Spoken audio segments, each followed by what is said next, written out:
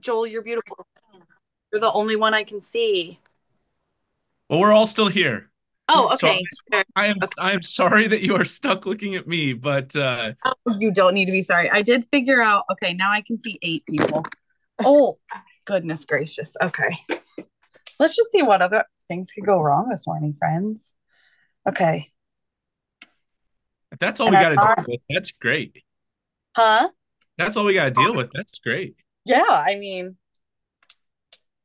this is like not so bad. Okay. But now can I figure out a way to set you up so that I can see you and my screen?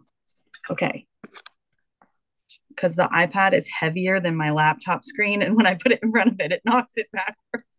And then I can't read it. Okay. I can see everybody. Well, I can see some people and I can see my screen and everybody can hear me. Yes. Okay. Is it weird if I start over? Okay. Yeah, whoever logs on for this like podcast later, they're going to be like, these people are normal and I want to join them. Okay. So, as I was saying, for about $100. If you have an extra $100, some people do, some people don't. You can send away a swab of the inside of your mouth for a DNA test that will tell you what parts of the world you and your family are from. You can use websites like Ancestry DNA or Ancestry.com, things like that to put in the names of people you know in your family, and it can, if you have enough information already, build a pretty detailed family tree. Some of you may have done genograms in therapy before, which can help us to uncover patterns in our families. Um, there's also like a really fun exercise for career counseling that involves kind of building out a family tree to see what other people in your family have done. And if you want to go to the public library downtown, you can go to Indianapolis's genealogical center. Most genealogical centers are tied to public libraries, or many are, so that anybody can look up their family if they have information about them. And I was saying that for some people, tracing ancestry is a fun pastime. I know people that it's a hobby of theirs. For others, it can be a sort of academic pursuit. And for others, it might be something helpful for them to know for their own medical knowledge. Doctors might say, hey, you want to check with your family about this history? Like, has this been a problem with anyone else in your family that can help with our own treatment? Ancestor mapping has been a practice that has been part of most cultures throughout time. Roman and Greek gods are introduced by their famous parents. Current celebrities are sometimes mocked for being Nepo babies. When I lived on the Pine Ridge Reservation, we shared our life stories by drawing our ancestry in a circular pattern on pieces of buffalo hide, which was a very old practice for the Lakota tribe. What was important about that practice was that our life stories didn't start with our birth. They started with the first ancestor we had knowledge of. For some of us, that was like someone that was still alive. For some, it was someone really, really long, a really, really long time ago. In scripture, there is chapter after chapter listing the names of mostly men in each generation of multiple people.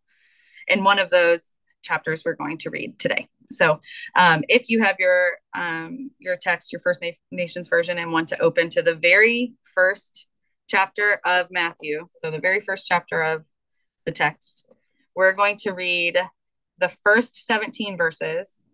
And then we're going to read a few verses of chapter 2 as well. And this is the part that I mentioned earlier. I will ask for grace as I mispronounce almost every name listed. Yeah, because I'm still going to give them a shot. And so you can follow along with me. Chapter 1. Here is the record of the ancestry of Creator Sets Free, who is Jesus, the chosen one, a descendant of much loved one, David, and of father of many nations, Abraham. From father of many nations, Abraham, to much loved one, David, his ancestors were father of many nations, Abraham. He made us laugh, Isaac. Heel grabber, Jacob. Give him praise, Judah, and his brothers. He breaks through, Perez, and his brother firstlight, Zerah, whose mother was fruit of palm tree, Tamar. Circle of teepees, Hezron. Lifted up, Ram. Noble relative, Aminadab. Talks with snakes, Nashon. He makes peace, Salmon. Moves with strength, Boaz, whose mother was boastful woman, Rahab. He works hard, Obed, whose mother was beautiful friend, Ruth. Original man, Jesse, who was the father of the great chief, much loved one, David. From much loved one, David, to the removal of village of confusion, which is Babylon. The ancestors of Creator sets free, Jesus, were much loved one, David, stands in peace, Solomon, whose mother, daughter of 7, Bathsheba, was the wife of fire from Creator, Uriah. Big people maker, Rehoboam. He is my father, Abijah, gathers the people, Asa. He makes wrongs right again, Jehoshaphat. Creator is above, Jehoram. My great power, Uzziah. Creator has no equal, Jotham. Held by Creator, Ahaz. He will be strong, Hezekiah. He made them forget, Manasseh. Burden bearer, Amen.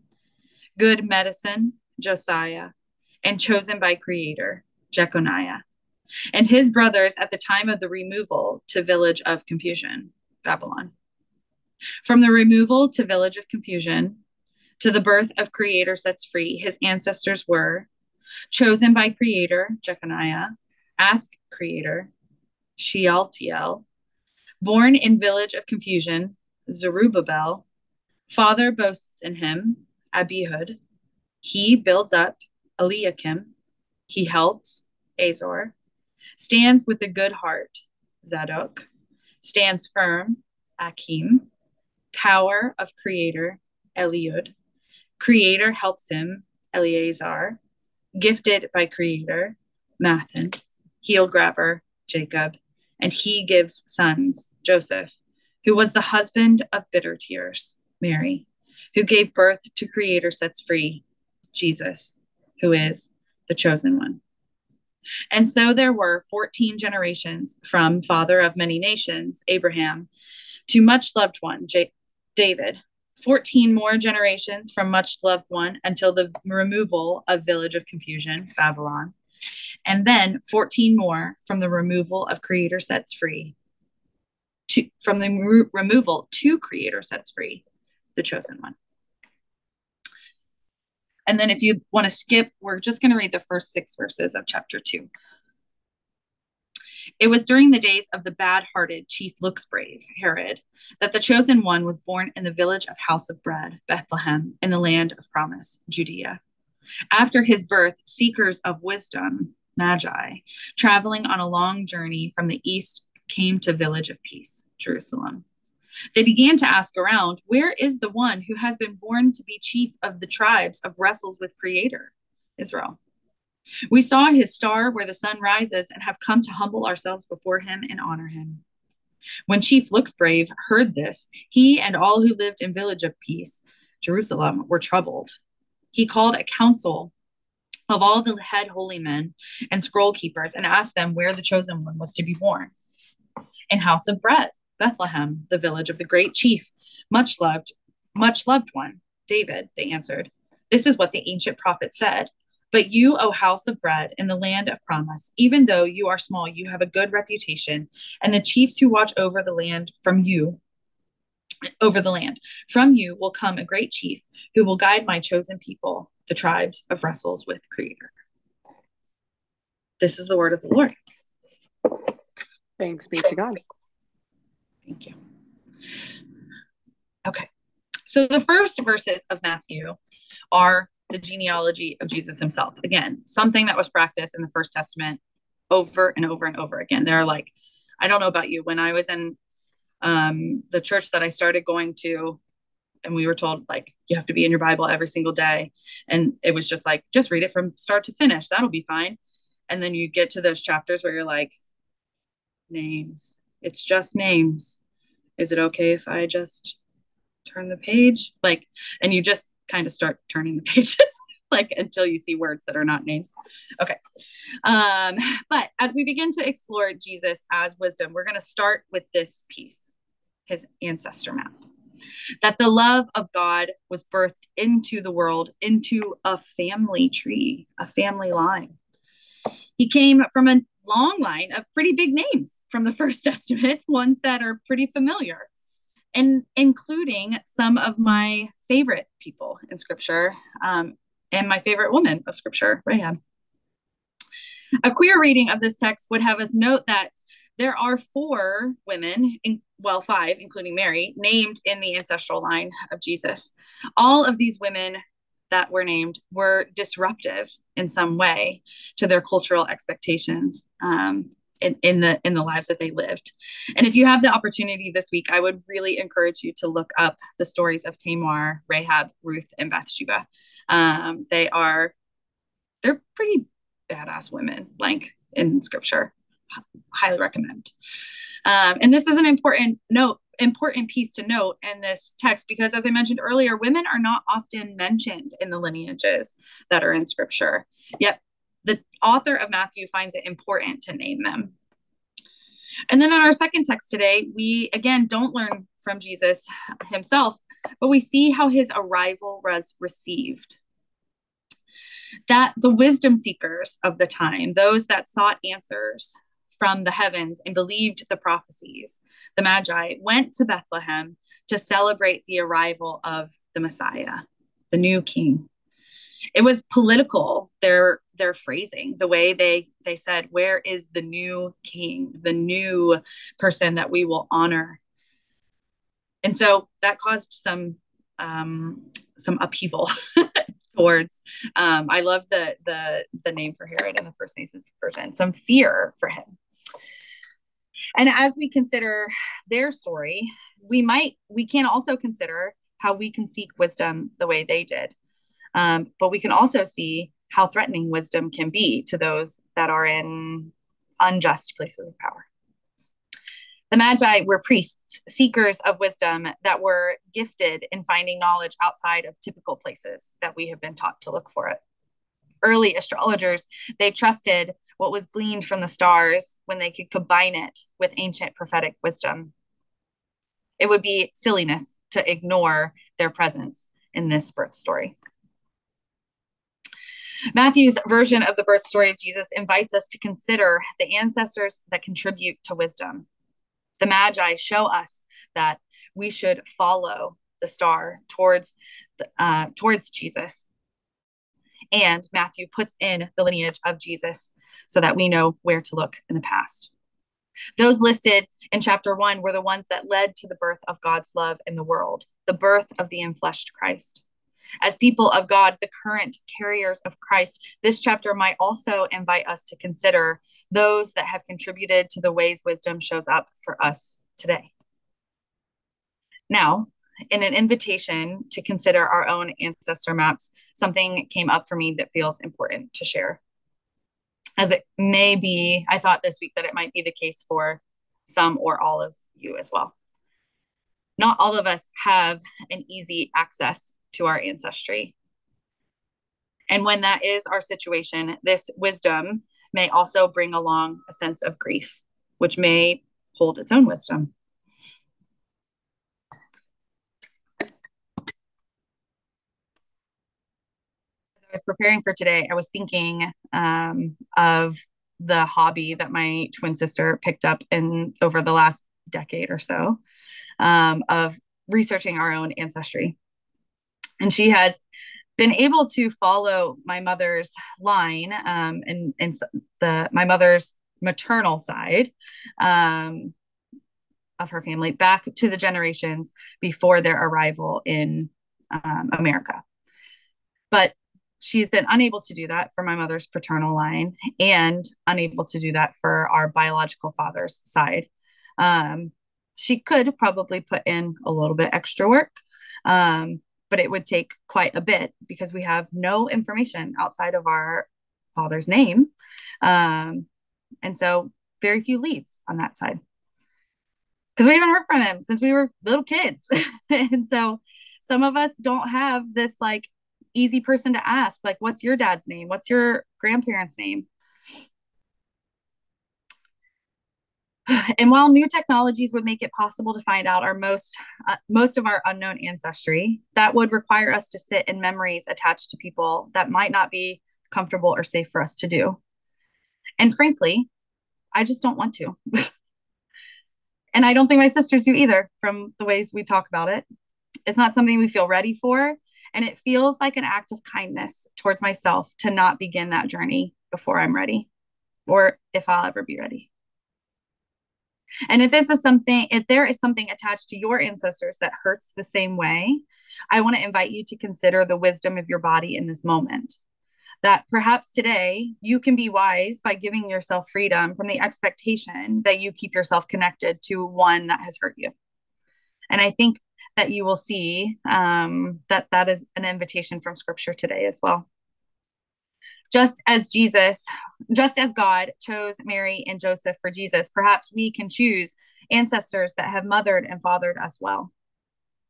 One time, my spiritual director once called Anne Hutchinson, an early American Christian mystic, one of my ancestors, because for some reason she came up in a practice that we were doing, and I was describing to her the way that this woman and I feel like our souls are tied together.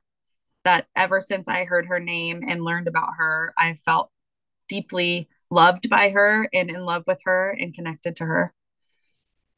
And I don't know anyone, honestly, that has a perfect family tree that would proudly parade that around as an introduction to themselves in the way that Jesus is introduced here in Matthew chapter 1. So, whether you are disconnected from relatives because of some sort of trauma, or just because there's somebody that you're like, oh, I don't think I want to put the arrow from me to them that close, you don't have to today. It's interesting because this modification to ancestor mapping, to looking at our own family lineages, seems to even show up in our text today. I'd like to consider what queer theologian Thomas Bohatchee says about Joseph's place in Jesus's genealogy. He says, Matthew tells the story of Jesus's conception and birth through Joseph's eyes rather than Mary's. Mary, in fact, remains a silent character, a virtual victim who is acted upon rather than acting for herself.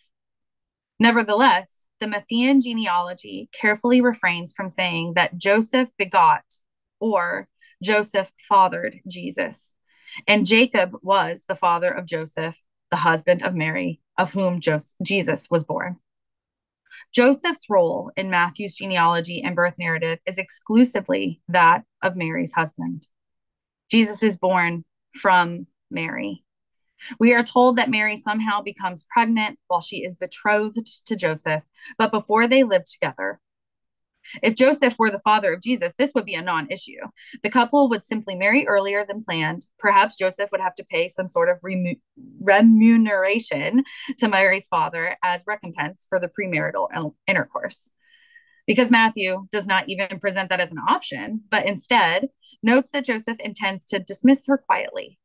The normal conclusion would be that Mary had engaged in illicit sex outside of marriage betrothal. The punishment for this could have been death. Joseph's male pride would have been assuaged by the public shaming and possible execution of his unfaithful fiancée. However, we're told that Joseph is righteous, legal jargon indicating that Joseph adhered to the law and was a blameless man in the sight of God. There is a real irony here. Technically, the legal and blameless, ergo righteous, thing to do would have been to have Mary and her child put to death according to Hebrew law. Joseph, however, influenced by the Spirit of God, does the unrighteous thing. He marries the woman who appears to have betrayed him and is thereby called righteous by the evangelist. In this way, Joseph subverts heteropatriarchal expectation. He spoils the spoiled system of sexual double standard that would demand a woman's life. As a result of his queer act, Mary and Jesus are neither ostracized nor put to death, but allowed to live and prosper. God's Messiah is born because a man acts outside of his heteronormative role. Joseph, by not doing what his society expects of him, can be a model for queer people of faith who, following God's directive, choose to act contrary to society's demands by marrying illicitly, by having children in non traditional ways, by forming intentional and non biological families. And while Thomas Bohachi names this as a model for queer people of faith, it seems clear to me that this is one of the ways that non queer folks can also find wisdom in the queer experience. Permission to add people to our ancestry maps or remove ones that we need to. We see in this first chapter of Matthew that there is wisdom in our ancestry, just as there is wisdom in Jesus's, even when it doesn't fit perfectly into a neat family tree. What good news before Jesus is even born. So, whether we are people that have the privilege of knowing the people that belong on our ancestor map or not, perhaps we might look at them with the same curiosity that we can do for Jesus in this chapter. Who are the folks that seem like they don't belong, like these 4 women listed, but are actually vital to the family line? Did anyone in our family line ancestor maps change the course of our family's history? What wisdom might we draw from those that came before us? What wisdom can we draw from the experience that we have while looking at our own family maps? And so that is what we're going to do today. We are going to take a few minutes in small groups. I don't know if you figured out how to do breakout groups. Yes. Okay. We are going to do some breakout groups and share anything that comes to mind about ancestor mapping in our text today. There are in your bulletin guiding questions for our sermon series. And so this is a time you like, if you are one of those people that has information or like ancestry map available, that would be cool to look at and bring to this space. If you're not like me, like that's okay too. This can be a really cool time to share and explore what comes up for you in this time. And so we are going to take probably just less than 10 minutes. And then we'll come back together in the bigger group like we have been to share out anything that comes up for us. Okay. Okay. I'm going to have, I think Joel is taking it away. Thank you, Joel.